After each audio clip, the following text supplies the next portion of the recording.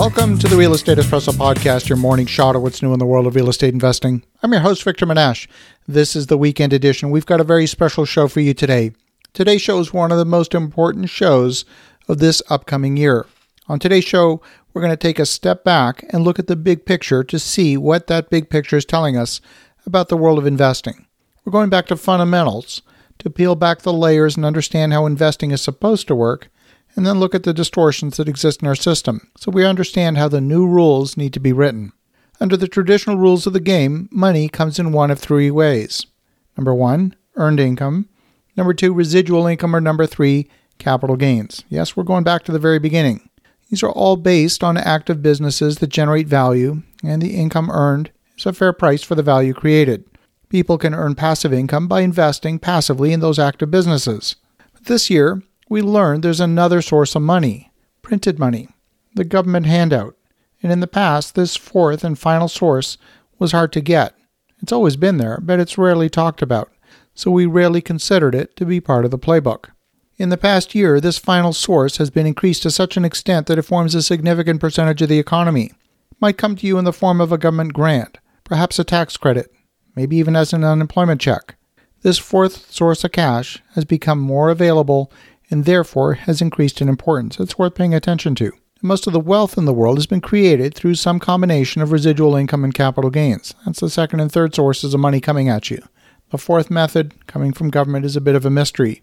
If you can't be the beneficiary of government handouts directly, is there a way that you can become a beneficiary indirectly? When this newfound money enters the economy, where does it go exactly? Does it actually have a stimulative effect as it's intended, or does it end up stranded on someone's balance sheet for the next 30 years where it contributes very little to the actual economy? See, in order for money to stimulate the economy, it has to circulate.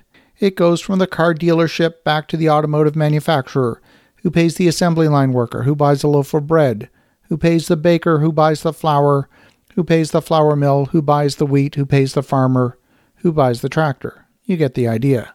That money circulating in the economy is what drives economic activity. When government money is used to pay down debt, it has zero stimulative effect.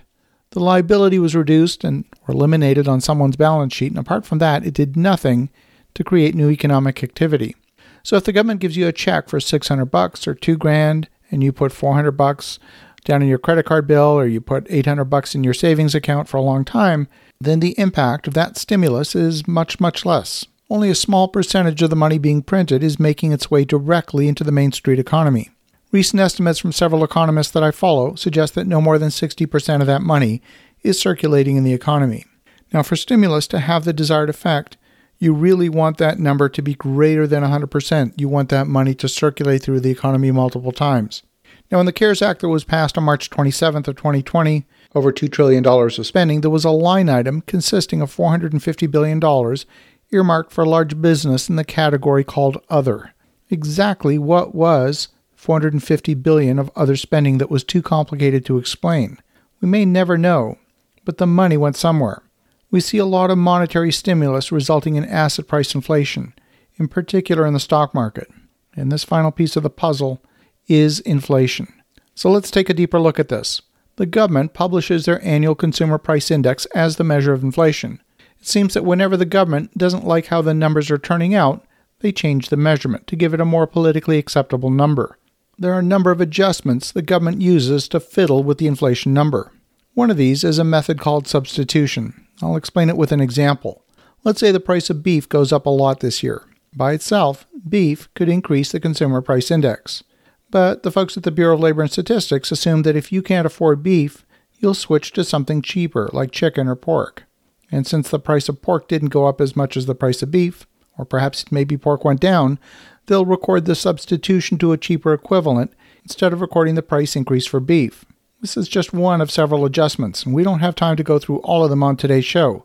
But suffice it to say, the real level of inflation, in my opinion, is actually higher than what the government says it is. So what is the impact of inflation?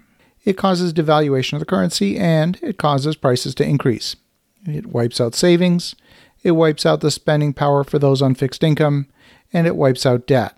And it's that third one that is the most interesting to us as real estate investors. Now you see, people behave differently based on their expectation of inflation. There's a behavioral concept called anchoring, and it doesn't matter what the real rate of inflation is. If inflation is, say, 10%, and you tell people that it's really 2%, they'll behave differently than if it is actually 10% and you tell them it's 10%.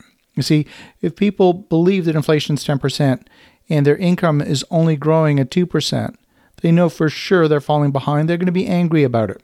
There'll be protests in the streets. But if their wages went up by 2% and the government tells them inflation's 2%, the population will be okay with it.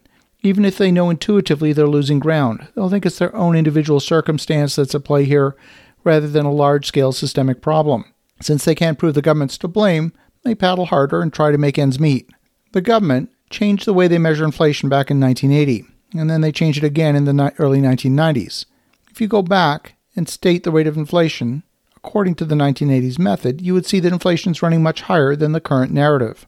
The folks at shadowstats.com keep a running measure of the current method and the old method, and the average over the past decade using the old measurement is closer to 8 to 9%, and it's more like 6% if you're using the 1990s method of calculation. That differs widely from the Bureau of Labor and Statistics that tell you it's around 2%.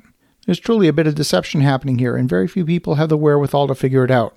Now, it's all the printing of money that's actually inflationary. It's not the increase in prices per se. That's just a symptom of inflation. The true inflation is the inflation of the money supply, which makes currency proportionally less valuable. When there's too much money in the system, people are willing to pay more. If the currency is being devalued at 2% a year, what we're really saying is the government's willing to wipe out the purchasing power of the dollar over a period of time. Put a precise calculation on it, a 2% inflation rate, which is the government target, will devalue the currency by 64% over the next 50 years. Now, the official rate of inflation last year was 1.7%.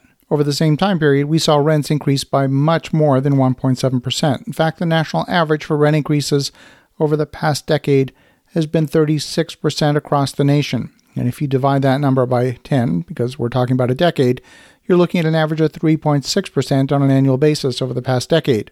We're talking about a rate of rent increase that's almost double the stated rate of inflation over the same time period. But interestingly enough, the rate of rental increase matches the rate of inflation pretty closely if you look at the shadow stats numbers using some of the older methods of calculating inflation.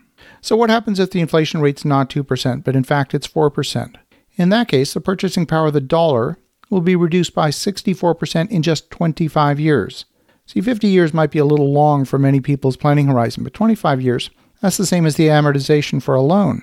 By the time your loan is paid off, the value of that loan would have been reduced by 64%. Now, the price of your property will have gone up to compensate for the fallen value of the currency. So if you do the math, you'll discover that by leveraging your investment, by borrowing money at a rate you can afford, the devaluation of the currency combined with the 4-to-1 leverage that comes from borrowing 80% of the purchase price at the beginning of the project will contribute an additional 19% to your rate of return on an annual basis. That is, if you hold the asset for the entire 25 years. See, housing prices have increased by 11% during the past year during the pandemic. The narrative is that the housing sector is booming and it's leading the economic recovery. But do you believe that prices would have increased by 11% if it weren't for the fact that there's so much low-interest debt available? The price increase is only made possible by the incredibly low interest rates and the huge amount of new debt that's been made available this year. I mean, think about it. If you could borrow at 2% from the bank and the currency is being devalued at 3% or 4% or 5%, the only logical thing to do is to borrow as much money as you can and put it in an asset where the price can at least keep the pace with inflation.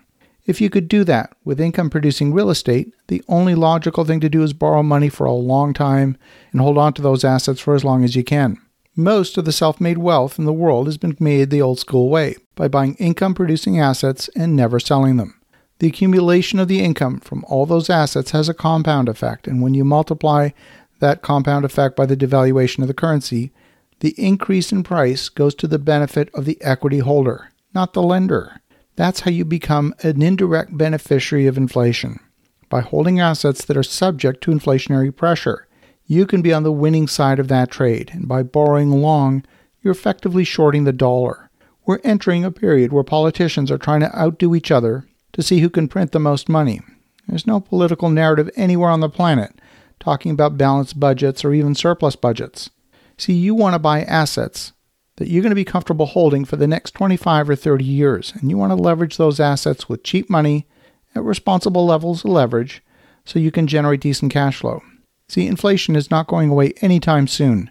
And even if you're not getting a government paycheck directly, you can still be the indirect beneficiary of all this printing of money, just by being on the right side of the trade.